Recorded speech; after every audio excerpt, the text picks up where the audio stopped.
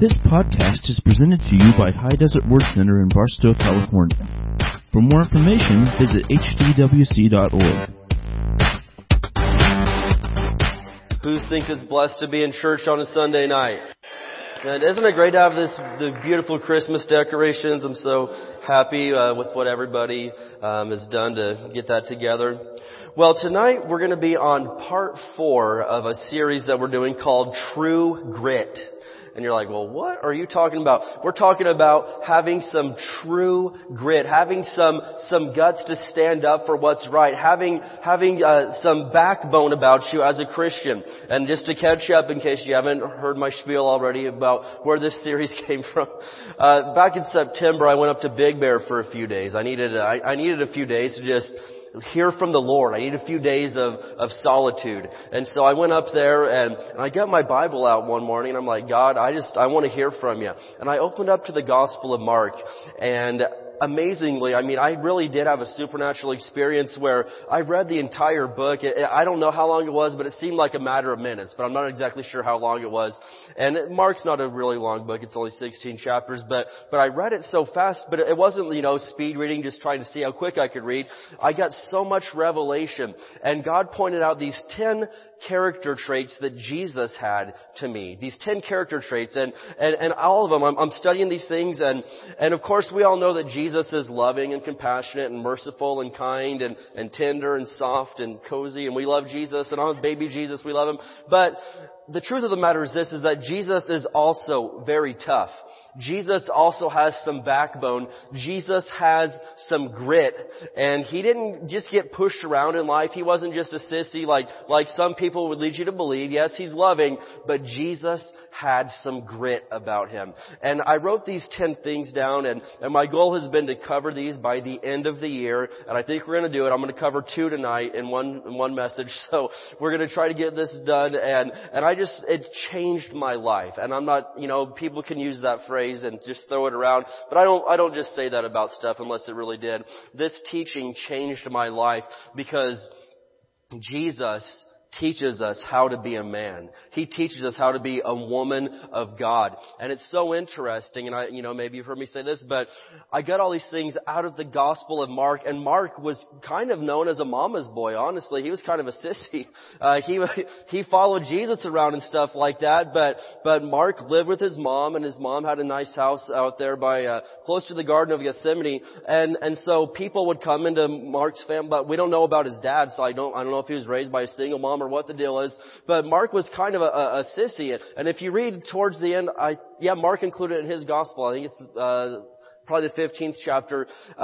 Whenever they're getting Jesus in the garden and Judas is betraying him, Mark sees this commotion of all that's going on. Mark goes out there and it was the middle of the night. He goes out there to just wrapped in a bed sheet. And Mark says, he doesn't call himself by name, but we pretty much all know who he's talking about. He says a young man went out there and the soldiers grabbed the bed sheet and ripped it off him, and he ran through the night naked. I'm like, wow, that's embarrassing, Mark. You thought you were going to go rescue Jesus and you got stripped butt naked and you're running through town naked. So anyway, Mark, he kind of had this reputation, and then, Paul and Barnabas, they decided to take Mark with them on their first missionary journey. You can read this in the book of Acts. And Mark, just shortly into the journey, like on the second stop of the trip, he quits and leaves.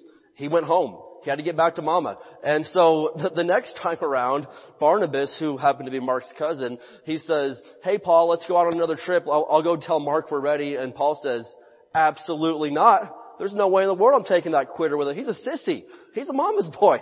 I'm not taking him. And so you can study this, you can read this, but Paul and Barnabas got into such an argument that they split up and they didn't partner anymore. And Paul chose a new guy to be his ministry partner, a man named Silas, and they did great things for the Lord. But the cool thing is that in the end, if you read in Colossians, I believe it is, Mark and Paul made up, and they were friends, and they were even in prison together one time. If you're, there's nothing like being with your friends in prison. You know what I mean?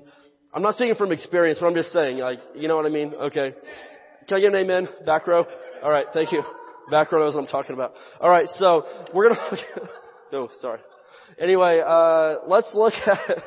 we're going to look at part 4 tonight of True Grit. And it was funny, the kids have their play practice tonight, and my son Joel, he's really into the Bible and into preaching and everything. He's like, man, I'm going to miss part 4 of True Grit, Dad. I'm like, well, you can listen to the podcast, son.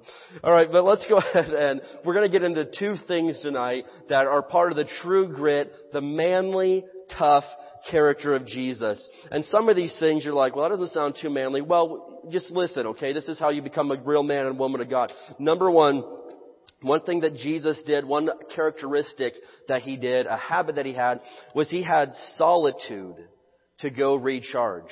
Jesus would very often, and I'll explain this, okay? Because it may not seem too manly right now, but we'll get there. But listen to me. Jesus would very often go off to be by himself and get away from everyone else. Now, if you're a person that gets a lot of alone time, you probably think, well, that's no big deal. But listen to me. When you don't get a lot of alone time and you constantly have people that need things from you and stuff, you'll appreciate this someday. Listen to me. You have to take time to go be alone with God and recharge the system. You gotta hit the reset button every now and then. But I want to show you a few things. There's a lot of examples of this about Jesus. So many places, but I'm going to try to keep it just to the book of Mark here. Let's look at Mark chapter 1 and verse 35. Mark chapter 1. So right in the very beginning of the book. Mark chapter 1, and we're going to look at verse 35. Amen. And so, normally I like to be pretty loud when I preach, but the devil tried to hit me with a sore throat, and guess what I did? I forbid it from happening.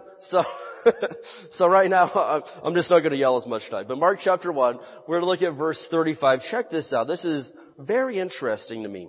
Mark chapter 1, verse 35, it says, before daybreak the next morning, Jesus got up and went out to an isolated place to pray. Before daybreak, Jesus got up before everybody else and he went out to an isolated place to pray. Well, why didn't he do it with everybody else around? Because Jesus knew how important it is to be able to talk to God, to be able to pray, to be able to have time with nobody else around. And again, if you don't understand this, my best recommendation is to have a whole bunch of kids, okay? Get married, then get you a bunch of kids. And you realize how important it is to have quiet time with God. And so I think moms can do this. They can do things with kids around. Like, I can barely tie my shoes if there's kids in the room. I'm shut down. I can play with the kids all day long, man. We can do things, play football, but I cannot be productive with children. I don't know what it is. Anyway, so I found this out, man. The earlier the kids get up, I just have to get up before everybody else because I cannot go through my day if I have not had time with God. You wouldn't like me if I haven't been with Jesus. I know you love me right now. I'm a very, very lovable guy. But that's because I've been with Jesus. If I haven't been with Jesus, you don't want to be around me. I need Jesus every morning. And so I'll get up as early as it takes, man. And you've heard me talk about all that. But I get up as early as it takes. Sometimes this past week it's been 3 o'clock every morning, which thank you, Jesus. I'm going to hopefully sleep in a little bit more this week. But as early as it takes to get time with Jesus before everybody else gets up, I've got to have that. And so Jesus, right here, before daybreak in the morning, it says, Jesus got up and he went out to an isolated place to go pray. And if you read the previous verses, you'll see here that he had spent most of the previous night healing people. He was casting out devils and healing people. In fact, it says that the whole town that he was in came and gathered to hear Jesus. So it's not like Jesus had just not been doing anything and just wanted to go chill. No, Jesus had had a busy night serving other people, praying, healing, preaching, and all this stuff. And so he gets up early the next morning. I'm guessing he didn't even have a whole lot of sleep, but he had to have alone time with God. And I'm telling you, it takes grit. Seriously, it takes some discipline, some self-control to deny other things and say, no, I'm going to go be with Jesus. Yeah. It takes a mature Christian. It takes somebody that's really a disciple To say, no, I can't go out tonight. I haven't really read my Bible yet today. I mean, I have found very few people. I've got a lot of excuses for not wanting to go hang out. But very few people have been honest with me and said, hey, I'd like to go hang out, but I need some time in the Word. And I would love it if people would say stuff like that to me and be like, I can't make it tonight. I just haven't had much time with God lately. Like, that would be awesome. But it takes a mature Christian. It takes somebody that's really serious about God that will deny themselves of other things to be isolated and spend some time with Jesus. And when you will deny yourself even sleep or food or whatever it is, so you can be, when He becomes more important than your sleep, when He becomes more important than your food, than your money, than other things around you, listen, you're getting somewhere. But Jesus, I think in this instance right here, He probably denied Himself some sleep that night because He had ministered. But the good news is, you guys know who Peter is? Okay, thankfully, Peter was very intrusive, and he went and found Jesus out in the woods. So let's look here at verse 36. It says, later, Simon, which is Peter, and the others went out to find Him. When they found Him, they said, hey, Jesus, everyone's looking for you. I'm sure he was really appreciated that. Yeah, thank you. I just got out here to get away from you guys. And Peter and the boys track him down. Hey, everyone's looking for you back in the village. Where you at? I mean, do you think Jesus appreciated that at this moment?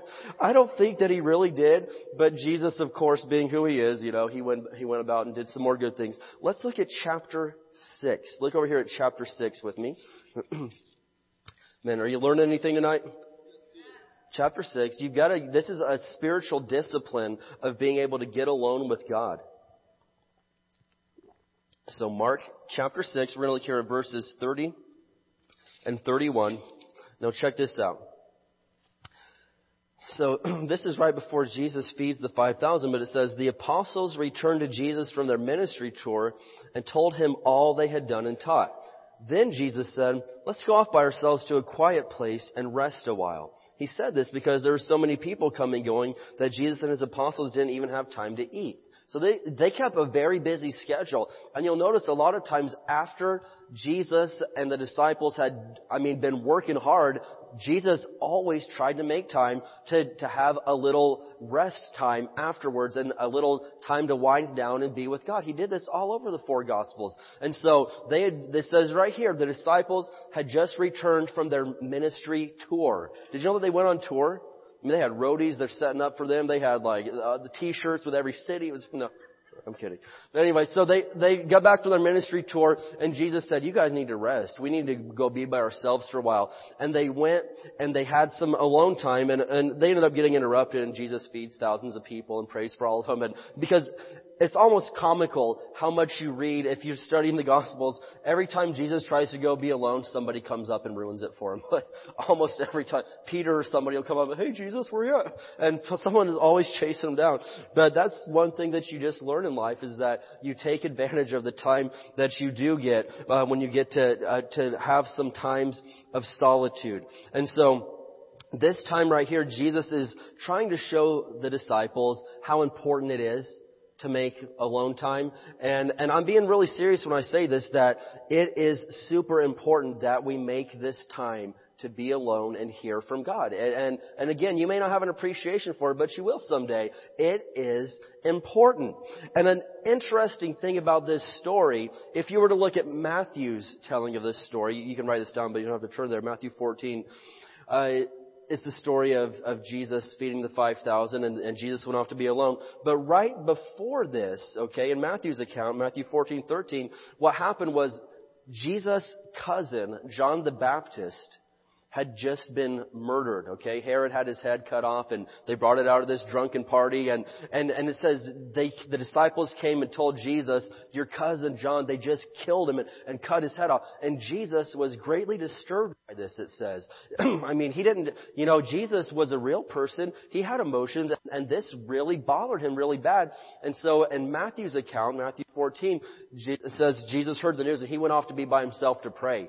And then thousands of people found out where he was and they're like, hey, Jesus, we found you. Will you preach to us? And so Jesus starts preaching and then he feeds all of them and gives them a free lunch and prays for them and plays with the kids and all this stuff. And Jesus did what he always does. But listen to me. He was trying to make some time to quiet down and hear from God. And so this tells me that Jesus has emotions too. And so a lot of times people don't know how to handle their different emotions, maybe grief or anger. And Jesus, human being, he had to deal with these things too. But what did Jesus do in a moment of grief? Well, he didn't go out and get mad at people. He didn't blame the world. He didn't blame God. What did Jesus do? He's like, I need some time alone gather my thoughts for a little bit. If everybody could just give me a minute. And Jesus himself, to deal with his emotions, went out and tried to be alone. And, unfortunately he got cut off. But that just says something to me that Jesus and everything teaches us how we're to handle every single situation. And so I really, really believe that every day of the year, 365 days, you need alone time with God. Does that sound like an exaggeration? I mean, maybe you're like, that sounds a little hardcore. I, honest to God, believe every single day you really genuinely need alone time with God. And you're like, well, I don't know, man. This happened. Like, get up earlier, stay awake later, do something, but make time for God. Is he not important enough to just push something else out of the way to make time for him? Seriously, he made time for you. He makes time for you when you need him. He's there, doesn't it? He's always there when we call. It says he never leave you or forsake you. And so I'm telling you, if you want to get to the place where you have the true grit, where you are walking in the fullness of what God has for you, you will have to make time for God every single day. And even if it starts off 10 minutes, that's fine. It'll get to the place where you'll just make even more time for him. Because there's one thing about Jesus. The more you're around him, the more you want to be around him. You ever been in love and you're like, oh, I love her so much? Yeah. So, still there. But, when you love somebody, you could be around them for an hour and it's not enough. You're like, well, I want to be around him even longer. I want to be around him all the time. Well, if you really love Jesus, you don't just want to toss him an hour on Sunday morning, right? I mean, if you're in love, you want to see your girlfriend once a week on Sunday morning for an hour and then not talk to her again until next Sunday? I don't know anybody like that. You want to be around him. And so it's the same way with Jesus. If you really love him, you'll make time for him every day. When Katie and I were dating, hold on to your seats. This was before text messaging, kids. There's no smartphones. People actually had this thing where they would run a cable into their house. And there was a thing called a telephone that you could call it. And you would answer and you could only talk on these things. It was very bizarre, I know. Just Google it sometime, but it's real. Telephones. And so we had these things called telephones, and so the thing was, I wanted to talk to her every single day. And we also had another thing back then called dial-up internet. Anyone? Can I get a witness? All right. It's dial-up. All right, I'll explain to Shaheem. Shaheem doesn't know. He's too young. He's a kid. But, so what the deal was is, okay, I worked at this place, Sergeant Pepper's Chicken, the best fried chicken, and thank you. And so I would get off at 10 o'clock, or it closed at 9, but then we had to clean the restaurant. And Katie, her dad wouldn't let her talk on the phone after 10. Well, we didn't go to the same school. We weren't texting all day and Facebooking and MySpacing, and then it's not even real anymore, but anyway, whatever. So, anyway, my only chance to talk to this girl was if I could, I would be just cleaning that chicken restaurant and doing everybody else's job. I'd get home at 9:45. Well, we were blessed. We had 2 phone lines, so you could be on the internet and talk at the same time. The thing is, my blessed little sister, she would be talking to her friend on the phone who she was with at school all day and chatting with him at the same time on AOL or whatever they had back then. And I'm like, hey, sister, Ann, can I talk to Katie for 15 minutes? Then you can get back on the phone with your friends? No, you're selfish. And so anyway, yeah. Praise God for little sisters, man. Oh, you telling me? Yeah, I'm serious, man. I hope she's listening to this in Alaska.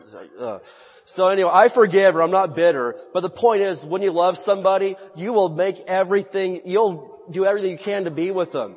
And so I got to the place where I love Jesus so much, I'll do whatever it takes. If that means I can't go out with you, if I miss the football game, if I have to get up early, if I only get a couple hours of sleep, whatever, that's fine. But I am gonna be with Jesus, or I'm just not leaving the house. I'm gonna be with Jesus. I need that alone time. And so Jesus was an expert at making this happen. And I think husbands and wives should make sure that each of them get times of solitude. Yeah. Oh yeah. I do. I think that's a good idea. And I mean, it's one thing to do every day, which you need, but I also think there's times where it calls for even more solitude, where maybe you do go away a day or two and talk to God or whatnot. And I think that that's an important thing for husbands and wives to be able to do. And especially if you have a bunch of kids, like some people I know, I think it's even more important to do things like that. Amen? Number 2. Let's go to number 2. We better get going here. All right. Jesus, number 2, He taught men to be courageous, and women, but Jesus taught people to be courageous. And this is important because you need courage to live this life the way that God's called you to. Now, if you want to be a sissy your whole life, it doesn't take any courage at all to do that. I mean, just, hey, show up every day, all right. But if you want to really live the life that God called you to live, it's going to take some courage, because it is going to require you to do things that are beyond your capability. Hebrews 11:6 says that without faith, it's impossible to please God. Well, how do you know if God's calling you to do something? Well, if you feel in your heart to do something that's beyond your capability, it's probably God. If you're like, if God's, calling you to go do some ministry or start something, and you're like, well, I don't have the money for that, then it's probably God. Because it's going to take faith. If God, if it takes $10, you're like, oh, I got that. Well, that doesn't take any faith. You've already got it. But it takes faith to do something that is beyond your ability. That's faith. Because you're going to have to believe God for it. You're going to have to rely on Him and not rely on yourself. Proverbs 3:5-6 says to trust in the Lord with all your heart. Lean not to your own understanding. Well, if you completely understand how to do it, if you can completely do it in your own resources and ability, then that's fine. That's good. But it doesn't take any faith to do that. And sometimes God will tell us at church or something to do something, and we're like, I have no idea how that's going to happen. Perfect. This must be from God, because I have no idea how it's going to happen. It's going to take God. And maybe God's put a dream or a desire in your heart, or you feel God telling you to do something, and you're like, but I just don't know how it would happen. Perfect. That's awesome. It's probably from God then, because that means you're going to actually have to get up early and talk to Him about it. You're going to have to stay up. You're going to actually have to make some time of solitude to go be with Jesus and find out what His plan is in the situation. But way too many people, they just don't get there because they don't want to be courageous, and they don't want to make the time for it. Let's look at Mark chapter 6. We're already there. Verse 47. Let's get there. Mark chapter 6, and we're going to look here at verse 47, and so check this out. And actually, it's kind of funny, if you look at the previous verse there, verse 46, it says, after telling everyone goodbye, Jesus went up into the hills by Himself to pray. So he was going to get alone again, but that didn't work out because the disciples got themselves in a mess. So verse 47, late that night, the disciples were in their boat in the middle of the lake, and Jesus was alone on land because He wanted to be alone. He saw that they were in serious trouble, rowing hard and struggling against the wind and waves. About 3:00 in the morning, Jesus came toward them walking on the water, and He intended to go right past them. And so, can you imagine this? He's like, I need some alone time. He goes up into the hills. Then in the middle of the night, He's up there praying, and those knuckleheads got themselves in a mess. He's like, I gotta go fix this again. So, once again, He can't have the alone time He needs. Jesus gets out there and starts walking on the water towards them. And He says He was just going to walk right past them. I don't know what He was going to do, but like, heal them or something. I don't know. But He wasn't even going to stop to be with them. He was just going to walk right past them. And can you imagine this? The middle of the night, 3 o'clock in the morning, and you look out and there's just somebody walking across water. Wouldn't that trip you out just a little bit? And you got to realize that they weren't just like 20 feet offshore. I mean, the boat wasn't tied to the dock still. They were several miles out there. Jesus had been walking on the water for a couple of miles at least. And one of the Gospels tells how far. I think it was 3 or 4 or 5 miles that Jesus walked out onto the water to get to these guys. Can you imagine that? Just the middle of the night, just walking on water that far. And so he finally gets out to where they are. And check this out. But when they saw him walking on the water, they cried out in terror, thinking he was a ghost. And so you got a bunch of grown men in a boat crying in the middle of the night. Not my idea of manliness. I mean, John Wayne he'd be crying. Mr. T, he'd pity those fools.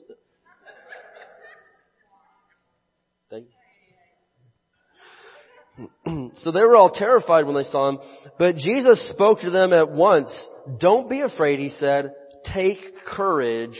I am here. Then he climbed into the boat and the wind stopped and they were totally amazed. And so Jesus gets to them and he says, oh, stop. Don't be afraid.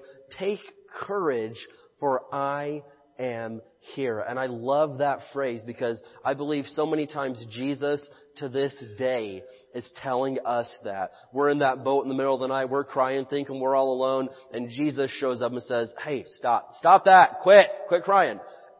Take courage. I am here. It's going to be okay now. But Jesus had to take control of this situation and help rescue these guys out of what they were going through. And so I love that in our moments of despair, in our moments of letting fear try to take over us, Jesus is teaching us to be courageous. Well, how did Jesus know how to do this? Because Jesus himself was courageous. But I want to show you, I think my favorite example in the Bible of courage, one of them, is a man named Joshua. And so we'll come back to Mark in a minute, but I want you to look back at Joshua chapter 1 and verse 9. Check this out. Joshua 1, it'll take you a minute to get back there. Joshua chapter 1 and verse 9. Do we have any courageous people in the house tonight? All right. You sound courageous. That was very intimidating, by the way. That was, wow. Yes. Courage. Yeah. All right. We're going to work on it. Maybe next week we'll work on our battle cry. Who thinks that sounds good? Joshua chapter 1, we'll look at verse 9.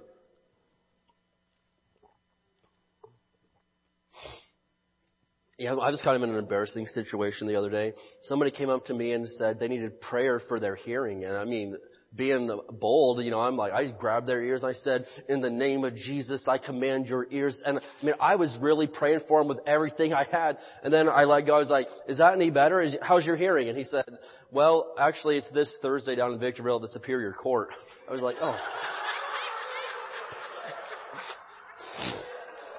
But I'll bet his ears are...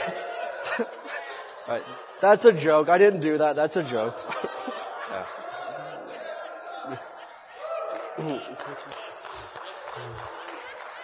All right. If you don't remember anything else tonight, remember, just picture me just shaking someone's head. All right. Okay, holy people. Joshua chapter 1, verse 9. And so Joshua is taking over for Moses. And this has got to be an intimidating spot to be in, okay? You're taking over for Moses. This is the guy that had rescued the Israelites from 400 years of slavery in Egypt, okay? They've been slaves for 400 years. I mean, Moses was the man that God used for the 10 plagues in Egypt, parted the Red Sea. Moses was a heroic, amazing man. And I mean, we know this much. But then they get close to the promised land and, Moses makes a mistake and he's not allowed to go in. He did something against God. And so he wasn't allowed to go in. And so God calls Joshua to take them that last bit into the promised land. And this has got to be intimidating to take over for Moses, the man that got the 10 Commandments. And I've told you this before, but Moses also, being a great man, was the biggest sinner in the Bible because he broke all 10 Commandments at the same time. All right, I'm going to quit with the jokes. I'm sorry.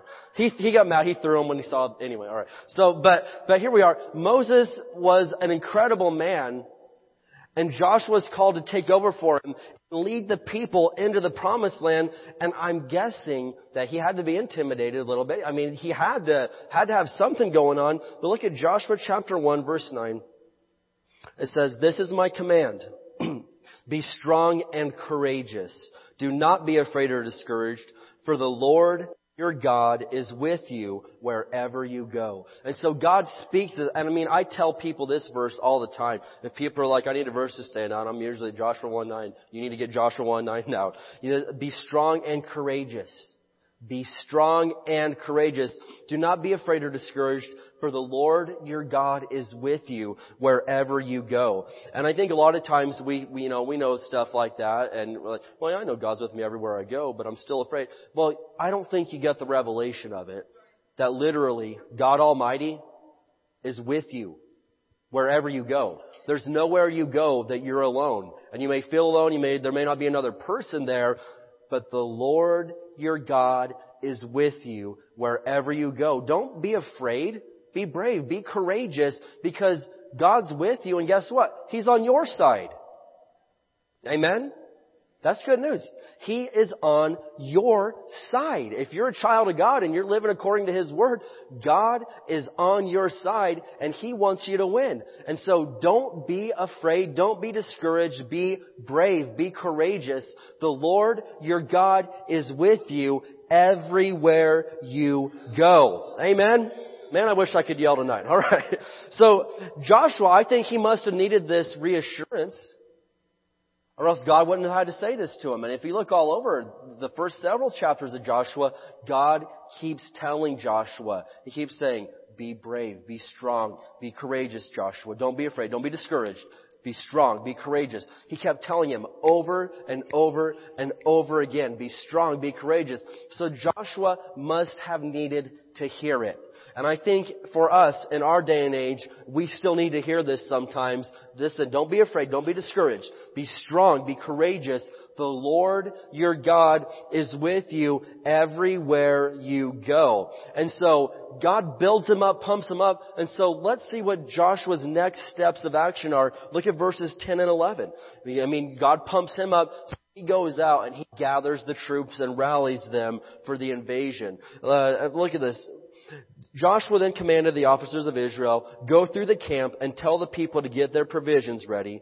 In 3 days you will cross the Jordan River and take possession of the land the Lord your God is giving you. And so it's all coming down to this. 40 years of wandering through the wilderness and all this stuff that they've been through.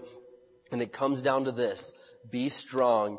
Be courageous. The Lord your God is with you everywhere you go. And sometimes you may be right outside of the promised land that God has for you. You may have made it this far, but there's still a fight ahead, and it's still going to take some courage, because they made it through all this stuff, but there were still enemies to defeat.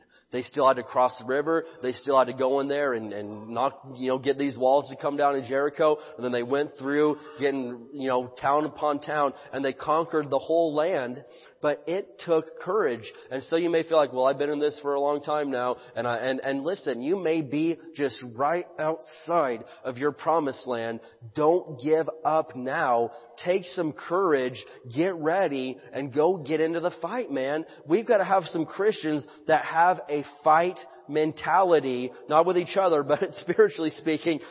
Better rephrase that. We need some Christians that are, they're ready to do some spiritual warfare to get into the battle, and they're not running from the devil all the time. We need some Christians that are absolutely got some guts, got some grit, and they're ready to take action and conquer the promised land that God has for them. And oftentimes I think of George Washington, way back in the day. Anyone remember George?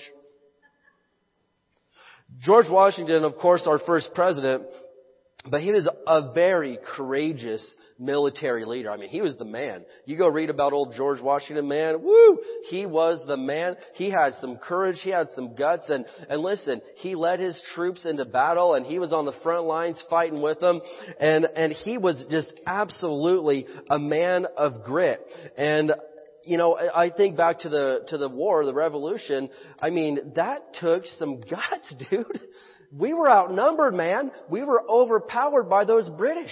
And there's nothing worse than somebody that they can overpower you and they've got a weird accent. That is so annoying. And so the British, they were trying to tell us what to do. They're trying to take trying to control us. And finally, we had enough of that. And you go read history for yourself. But listen, some brave men stood up and did something about it. And so in September of 1775, the British had taken control of Boston. And George Washington was like, something's got to be done here. We got to take this city back. And everyone's like, no, listen, that's a bad idea. There's too many of them. You're going to get the whole city destroyed. And so he's trying to rally support to go in there and recapture the city. But I want to read something to you that he said in a letter to the governor of Rhode Island, trying to convince him for his support. Listen to this. He said, "No danger is to be considered when compared to the magnitude of the cause." No danger is to be considered when compared to the magnitude of the cause. That's courage. He's like, we may go in there and die, but listen, there's a greater thing at stake here. We're talking about freedom. I'm willing to die for this. And so he said, no danger is too great. No, that's not too big of a deal because this is such a big thing. And there's got to be something in your life that is worth fighting for. If you have nothing that you're that courageous about, we need to talk. There's got to be something in your life that you are willing to die for. And you say, no danger is too great. I would rather die than not have this happen. And I love that that's how our founding fathers, the patriots, that's how they were. They'd rather die. And what was it, Patrick Henry, I think it was, that said, give me liberty or give me death. It's like, I'd rather kill me if I can't be free. And so that's the attitude that you need to have about certain things in your life. I mean, listen to me. There are some things that are just worth fighting for, and too many people, they don't have the courage. They don't have the fight. They're like, well, fine, take it away from me. I really wish I didn't have to lose that. Put up a fight, man. Do something about it. And I'm especially talking about spiritual matters. You have got to have things that you are willing to go into the combat zone for. And of course we know Washington led the troops to victory and we're free today and so it's incredible and we're all thankful for what he went through. But this man, again, he wasn't leading from behind a desk somewhere. Okay? He was out in one battle. He had 2 different horses shot out from underneath him. And at the end of the battle, he looked at his coat. There were 4 bullet holes in his coat. And somehow he never got shot. But out of all this, he made it through this and he wasn't running from danger. He was out there chasing it, trying to win freedom for people. And listen to me. I love a man with grit. I love a woman that has courage, that is willing to stand up and fight for something and say, no, I'd rather die than lose that. And we need Christians in our day and age that will fight for their family, that will fight for their marriage, that will fight, amen, for what belongs to them. So no doubt about it, George Washington was a man of great faith, and I'll just read this. In his resignation address to the Congress on December 23rd, 1783, he wrote, "I consider it an indispensable duty to close this last solemn act of my official life by commanding the interest of our dearest country to the protection of Almighty God." And so he's like, the last thing I want to do when I'm in charge is command the interest of this country to the protection of Almighty God. And I'm like, thank you, George. Thank you for doing that. We appreciate it. And so he was a man of courage. But what is the definition of courage? I want you, and you may write this down. If you're one of those out there that takes notes, you may write this down. Courage is the ability to do something that frightens you. The ability to do something that frightens you. So you cannot be a courageous person without facing fear. If someone says, I'm courageous, I'm not afraid of anything, well then you're not courageous. You can't be courageous if you have no fears. You're courageous when you conquer your fears and when you face things down that absolutely terrify you, then you can say that you're a courageous person. But if you're someone that says, nothing scares me, first of all, you're probably lying. And second of all, you're not courageous. It takes courage to stand up to something that absolutely is putting fear in you. And fear is something that all human beings have to deal with. Every person, even Jesus, which I'll show you in a minute, Jesus himself had to face fear down. But a great verse that you need to know is 2 Timothy 1:7. For God has not given us a spirit of fear, but of power, love, and a sound mind. And so, it is possible to have a spirit of fear, and if you got it, God didn't give it to you. God didn't give you a spirit of fear. He gave you a spirit of power, love, a sound mind. What does a sound mind mean? That means you're emotionally stable. Amen? The New Living and other translations say a spirit of self-control, but a sound mind means that you're not an emotional basket case. Doesn't that sound like a blessing from God? Come on. That's a blessing right there, man.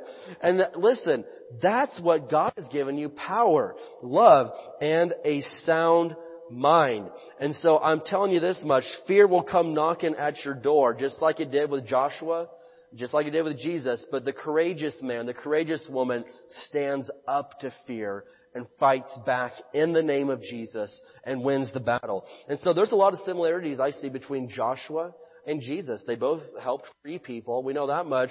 But they both also faced their fears and chose to be courageous. So the final thing I want to show you is actually in the book of Luke, chapter 22. This is Jesus facing fear in the face.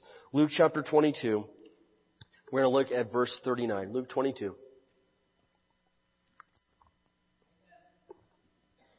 Thanks, Frank. Luke 22. We're going to look here at verse 39. And so this is Jesus. He's getting ready to be betrayed, crucified.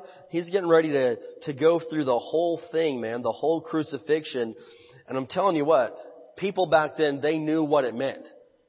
You know, with the Bible, the writers didn't go into detail to explain what crucifixion is, because in their day, everybody, oh yeah, he was crucified. I get that. That's awful. For us, we're like, oh, Jesus was crucified for my sins. That's great. You don't understand how bad it was. And Jesus knew, because the Romans, they'd hang people on crosses all the time, man. It was, public execution. That's no big deal at all. There was no human rights, no dignity. And so, people, dead bodies, and they'd burn them and all this stuff. Just bad stuff going on. But Jesus knew what was going to happen. He knew what God was calling him to. He saw it coming. And Jesus was a human being. You don't think that did not have an effect on him? He's seen people hanging on crosses before. He's seen people getting whipped by the soldiers. He's seen all this stuff, and it's not a pretty thing to see. And so he knows, man, it's going to be me tomorrow. And so he knows what's getting ready to happen to him. But Luke chapter 22, we're going to look here at verses 39 through 46. It says, Then, accompanied by the disciples, Jesus left the upstairs room and went as usual to the Mount of Olives. There he told them, Pray that you will not give in to temptation. Then he walked away about a stone's throw and knelt down and prayed, Father, if you are willing, please take this cup of suffering away from me. What a prayer right there. He's like, God, I know what's coming. This is going to be brutal. This is not going to be good. If you are willing, God, can you give me another way to save the world? God, if there's some other way that I could save all these people, could we find some other way? But then I love what he says next. Yet I want your will to be done, not mine. Wow. He knows what's coming. He says, all right, let's do it your way. Let's not do it my way. Let's do it your way. I wish more of us would follow that example of Jesus and say, let's do it your way. Not my will, but your will be done. And so, then an angel from heaven appeared and strengthened him.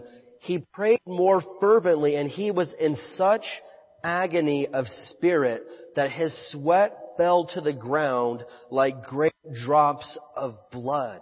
And so, you've heard me preach this before, but it's true that Jesus literally his body was in such a state of anxiety and turmoil and anguish and all the stress that his body began to sweat blood. Can you imagine you're standing there and just blood starts running down your arms and you're shaking and it's coming out of your head and no one's hit you or anything? But, I've told you this, I've looked this up, but it's rare, super rare, but it is possible for the human body to reach such a level of stress and anxiety that it will begin to sweat blood. It is a medical condition called hematidrosis, and the body can reach this state. It's super rare, but Jesus got to this place. And keep in mind, nobody was forcing him to do this. This was a voluntary thing. Because Jesus said, no one's taking my life from me. I'll lay my life down. I'm giving it away. No one's taking it from me. And so he was in this place and he knew what was coming. He was praying and he was talking to God. He's probably shaking and there's blood just coming out of his body everywhere, hitting the ground. And Jesus says, no, not my will be done, but your will be done. At last he stood up again and returned to the disciples, only to find them asleep, exhausted from grief. And so, it's easy. A lot of times we read this story and we're like, those bums, they couldn't even stay awake with Jesus. How terrible. Listen, it says they were asleep because they were exhausted from grief.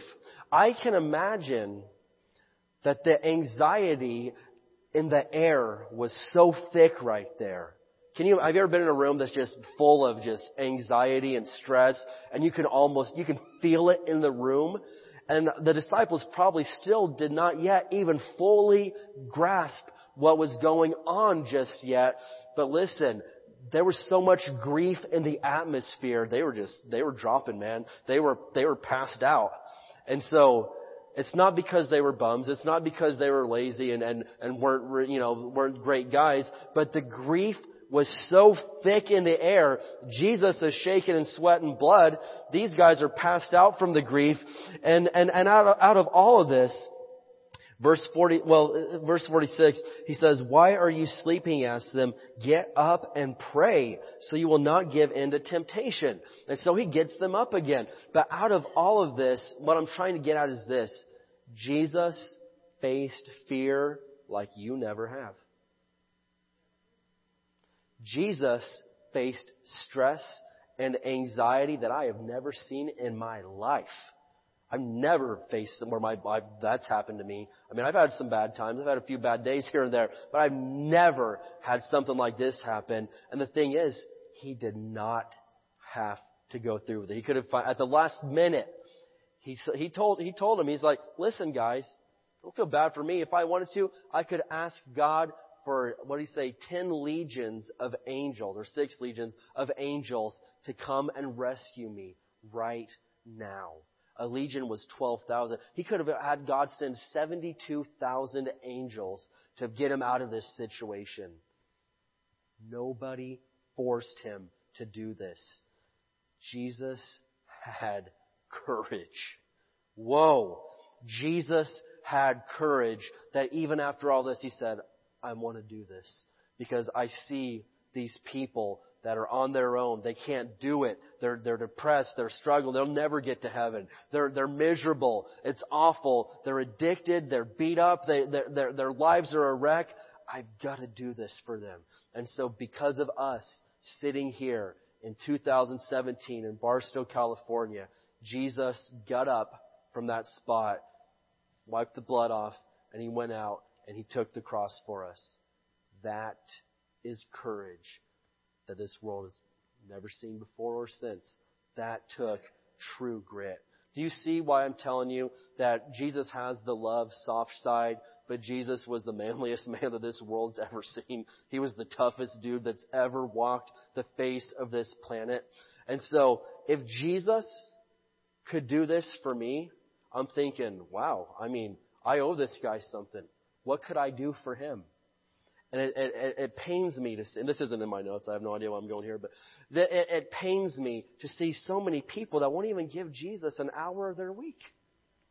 And He did that for them. He pulled them out of the ditch.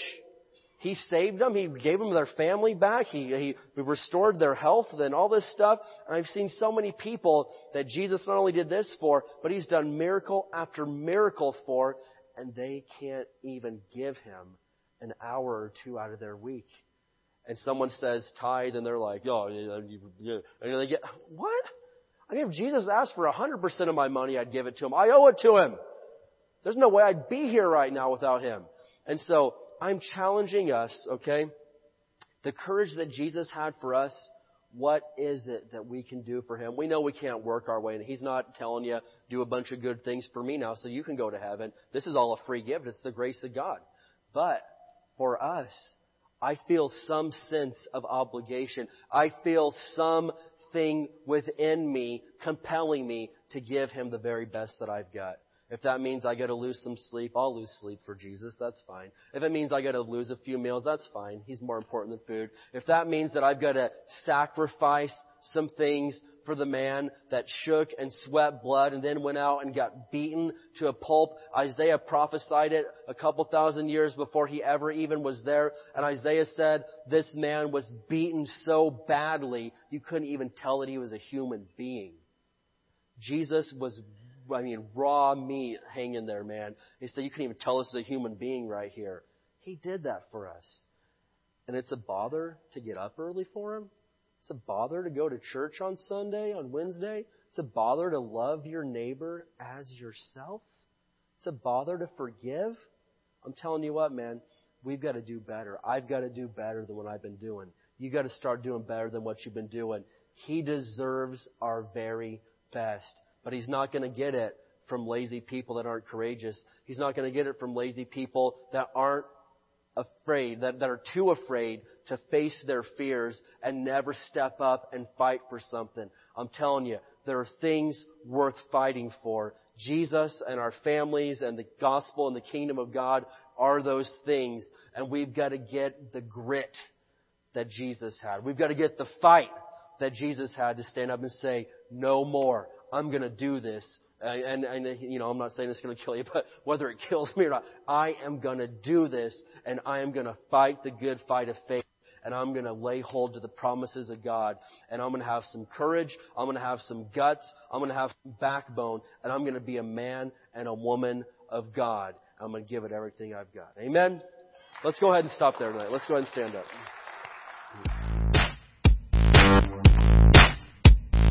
Thank you for listening to this podcast. For more information, visit hdwc.org.